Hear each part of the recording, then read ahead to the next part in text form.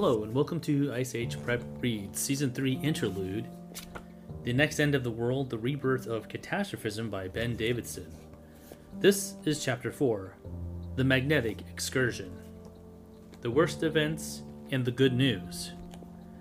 Before we discuss the details of the Galactic Hand and Solar Sword of the Catastrophe Cycle, it is necessary to learn more about the Earth. There has been at least some level of biosphere stress with all the recent geomagnetic excursions, but some are definitely worse than others. During some, a tremendous amount of the biosphere disappears. For others, it might be several bad surge deposits and perhaps only 10 to 20% of the species population numbers being lost, and a few extinctions. One piece of excellent news is that we have not seen two of the terrible ones in a row, and the last one was a terrible one.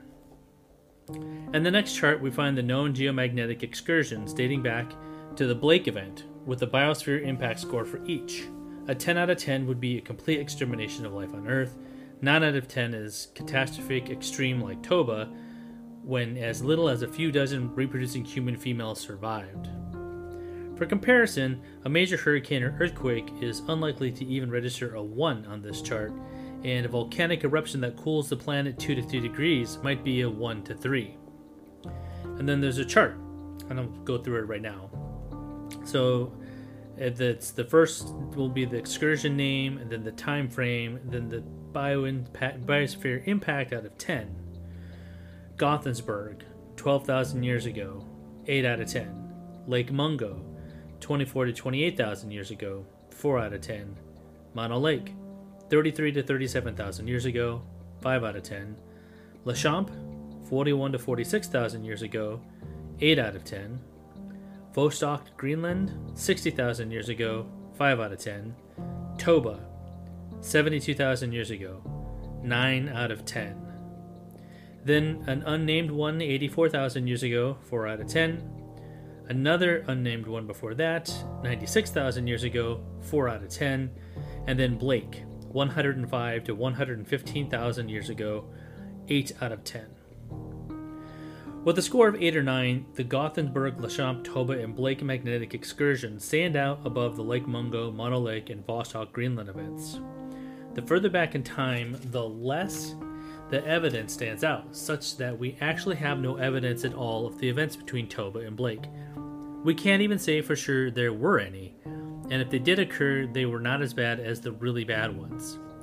It is perhaps comforting that we get at least one break cycle between the horrific events, and perhaps we just should expect the next one to be a 4 or a 5. What that means for the severity of the disaster specifically will come in Chapter 6.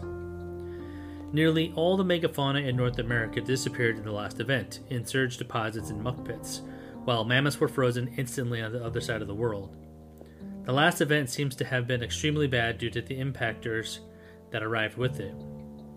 The Lachamp excursion 4 cycles ago was actually the first magnetic excursion to be discovered by scientists. It was a global catastrophe and has been confirmed more than any other event. This event likely caused the downfall of the Neanderthal species. The Toba event, 72,000 years ago, coincided with tremendously bad volcanic activity, widespread extinctions, and another star trespassing in our solar system. It is worth knowing that when Shoal Star, a red binary, possibly with planets, passed through our solar system 72,000 years ago, it was likely an amazing sight for all pre-humans alive at that time. It was also a terrible event due to the X-rays and cosmic rays from the star system. A binary star system literally passed through the outer reach of ours. The event was so atrocious, and with the red skies from Toba's eruption, the new red star in the sky was never forgotten. It was often blamed for subsequent events that ancient people couldn't otherwise explain. Shoal's binary, Nibiru, is now 18 light years away and is not locked into orbit with our sun. Perhaps there was in fact no geomagnetic excursion between Toba and Blake, and the passing of the binary system 72,000 years ago set the current cycle duration in place. We will likely never know the answer to that one. If there was a planetary shakeup during the stellar encounter, it is a match for Velikovsky's version of the disaster. Back to the question at hand. What exactly is happening to cause volcanic, impactor, oceanic, and other evidence of these events during the magnetic excursions? To explain all the evidence, we must first identify the key pieces of evidence to be explained. Strange evidence. Earth's catastrophe cycle is full of strange evidence. Explaining it all is the goal, but over the time there has largely been as much new evidence seeking an explanation as there has been resolution of the existing lot. Scientists have long ignored this problem, using flawed isotope dating and to separate these events and describe a randomly accident-prone planet with no real rhyme or reason to the occurrence of the disasters. To answer Hibben's challenge, let's go through the evidence that needs to be explained piece by piece, starting with the primary element of the traceable cycle, the magnetic excursion. The extra space energy during magnetic minimum of the excursion can cause a considerable amount of evidence we see, all by itself. Changes in cosmic rays and UV light exposure during the low point of our field strength, magnetic minimum, can be catastrophic to DNA, cellular processes, ion exchange, and more. Photosynthetic processes and the microfood chain are exceptionally vulnerable to changes in magnetic fields and radiation. These cosmic rays also affect the weather and can cause cooling, although not enough to freeze a mammoth, which would further harm the biosphere. The magnetic change affects migratory species like birds and whales and can even affect plant seed integrity and insect behavior. Those further disrupt the biosphere. This is where the work of Robert Felix is of great importance, as it tracks the disasters and DNA changes resulting in the disappearance and appearance of species. It is very convincing. Evidence also suggests cosmic rays affect the viscosity of silica-rich magma and therefore causes explosive volcanic eruptions, which can further cool the planet, in addition to their local devastation. Again, not enough cooling to flash freeze a mammoth. We know the magnetic field is already weakening again now, and the magnetic poles are shifting. And there's a picture in the book to describe where the poles are shifting to. And the cycle is due up again soon. So, with the observations matching the cycle timing, if we presume we are in a magnetic excursion event right now, the question then becomes, can a magnetic excursion explain all the evidence? The volcanoes, the climate change, radiation, and the extinctions are all reasonably connected to the resulting effects of geomagnetic excursions. The harder part comes in explaining the impactors, deluge great waves, and all the evidence that comes with them, and certain rare isotopes from the events themselves. The impactor problem is one that presents the greatest initial challenge to answering Hibben's call. Impactors would be meteors or comet fragments that hit the Earth. The recent crater discovered under the Greenland ice, said to potentially be from the period of the last great disaster, is only one piece of evidence. There are craters, microtectites, glass beads, and other evidence of airburst impactors exploding in the atmosphere like Tunguska that can be associated with a few of the cycles. The coincidence of major impacts of airbursts tied to these magnetic excursions is confounding from a statistical odds perspective. Nothing about a magnetic excursion would cause impactors. Nothing about an impactor would flip the Earth's magnetic field. And we know from geological evidence and modern observations of the ongoing event that it is a decades to centuries long magnetic process, not a smash and flip scenario. Yet both exist together, and we'll have to explain that. The evidence of the deluge or great waves demands an explanation too. We have already examined the role of the crust-metal boundary, but the question remains, can a magnetic excursion trigger the low velocity zone to unlock? When we think about what would cause waves to crash over portions of the continents, we don't have many options. A shift of the crust or total planet tilt angle, a change in Earth's rotation, massive areas of land rising and falling, or a combination. When we remember the stories of the sun setting in the wrong place, standing still in the sky, and the stories of the long night when the sun seemed almost a day late in rising to within panic-stricken ancient civilization, what else could explain it? The tropical and polar fossil layers discovered by Major White's team, alternating every cycle, speak to a turning over of the Earth, the physics nightmare. The shifting back and forth of the crust helps us answer the mystery of the cause of the great waves, and also the persistence of magnetic pole position in similar places over eons.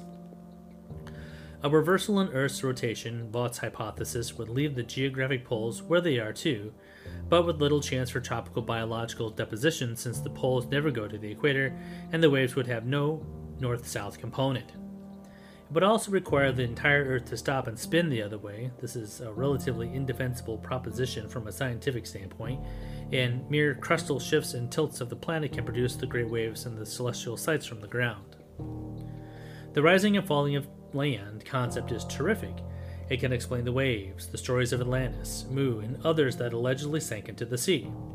And it may even explain the slosh of tropical mud to the polar regions as it runs off, elevating equatorial regions. While this is a good piece of the puzzle, it cannot be the entire story of the great waves. It doesn't help explain the stories of the sun standing still or rising in the wrong place of the crust, tilt, rotation do not change.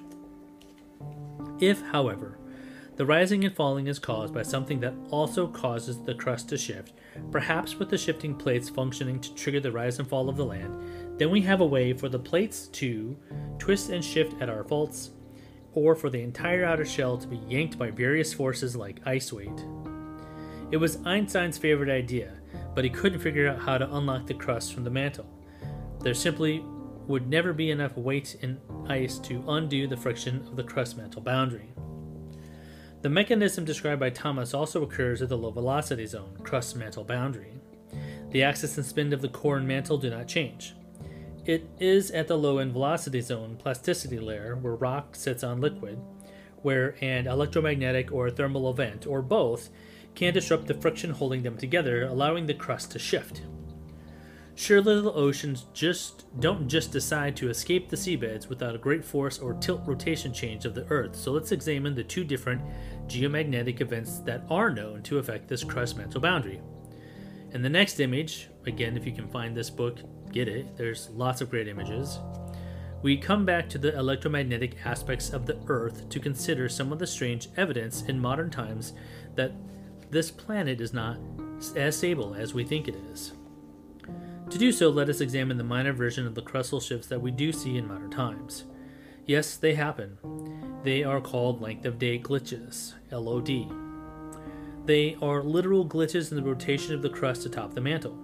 These are merely millisecond glitches causing no damage or awareness to humans and quickly recover. These smaller glitches we see in modern times have two known well-correlated phenomena. One is a geomagnetic jerk emanating from Earth's core. These are magnetic glitches near the core, like a small pothole in the street, not going to send the car off the road, that sometimes can cause a similarly tiny glitch in the Earth's rotation. The second cause is strong geomagnetic storm activity triggered by the sun. While scientists argue the mechanisms at work, we know that even a common solar storms can induce current through the crust and into the mantle, especially at subduction regions. By some yet discovered mechanism, geomagnetic jerks and strong geomagnetic storms can both touch the low velocity zone. Think of this crustal unlocking like supervolcanoes, major asteroid impacts, and megaquakes, which are the bigger versions of effusive eruptions, meteor showers, and tectonic grinding. Earth's modern rotation, LOD glitches tied to geomagnetic jerks and geomagnetic storms are the smaller versions of what happens in the Great Disaster to unlock their entire crust. The question remains, is the magnetic excursion enough to explain the electromagnetic breakdown at the crust-mantle boundary? Maybe, maybe not. It seems like a total global magnetic shift has a good chance of disrupting the low velocity zone, but it certainly doesn't help us explain the impactors. Regardless of the answers, there is another explanation, and it does explain the impactors. It also explains the third strange piece of evidence. Aluminum 26, iron 60, and numerous other elements can be found on Earth that are very difficult to produce. A number of these isotopes, especially some of the transuranic flavors, elements higher in atomic number than uranium, must be produced in nova events. Nova elements are not a surprise here on Earth. We exist among the remnants of previous nova. The solar system formed from one, and they happen regularly over time in the galaxy. The problem is with some of the isotopes found to have half-lives demanding that they not be right here. The problem is with some of the isotopes found to have half-lives demanding that they not be here right now. Some transuranic elements decay so quickly that there is no way they were here when we formed as a solar system. That's too long ago, and there's no way they could be from some faraway nova, as it would take too long to arrive here. It is if it was a recent and nearby supernova, it would likely have sterilized the Earth, if not destroyed the entire solar system, and that didn't happen. Explaining these isotopes is a big problem. Some of them are found in the bones of animals and the surge deposits and muck pits from the cyclical disaster, and in the microtektites as well. Now, this is a very big problem, and it gets even worse. We learned in 2020 that when magnetic fields are modeled with nova remnants, the dust carrying many of the isotopes stays in the remnant, trapped like a dusty magnetic pinball, suggesting that the producer of the Earth's very recent nova isotope must be very nearby. It is very nearby. It's the Sun, a long-period recurrent microstar nova. The Sun is the answer to Hibben's challenge, at least the bulk of it. What triggers the Sun to act cleans up the evidential debris left behind by the Thomas and Einstein. The micronova would produce a magnificent geomagnetic storm that could easily induce past the mantle to the core and even induce a geomagnetic jerk, bringing the two LOD glitch triggers at the same time. A micronova shell erupting from the Sun has pieces flying off into space. There's your impactors, and obviously produces the nova isotope cosmic rays and dust-trapped particles. In the next 2 chapters, we will learn why the recurrent solar micronova is not just the ultimate answer to unlocking the crust, but also to the rapid freeze of mammoths.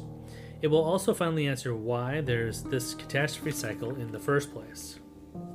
And that is the end of chapter 4. The next chapter, Solar Micronova, will be what we're going over next. Thanks for listening. I really appreciate everybody out there. Share this information as much as you can. If possible, download it. I don't know how long the internet will be around. You'll want to have this maybe for future reference in some shape or form. I will work on getting some sort of transcripts posted as well.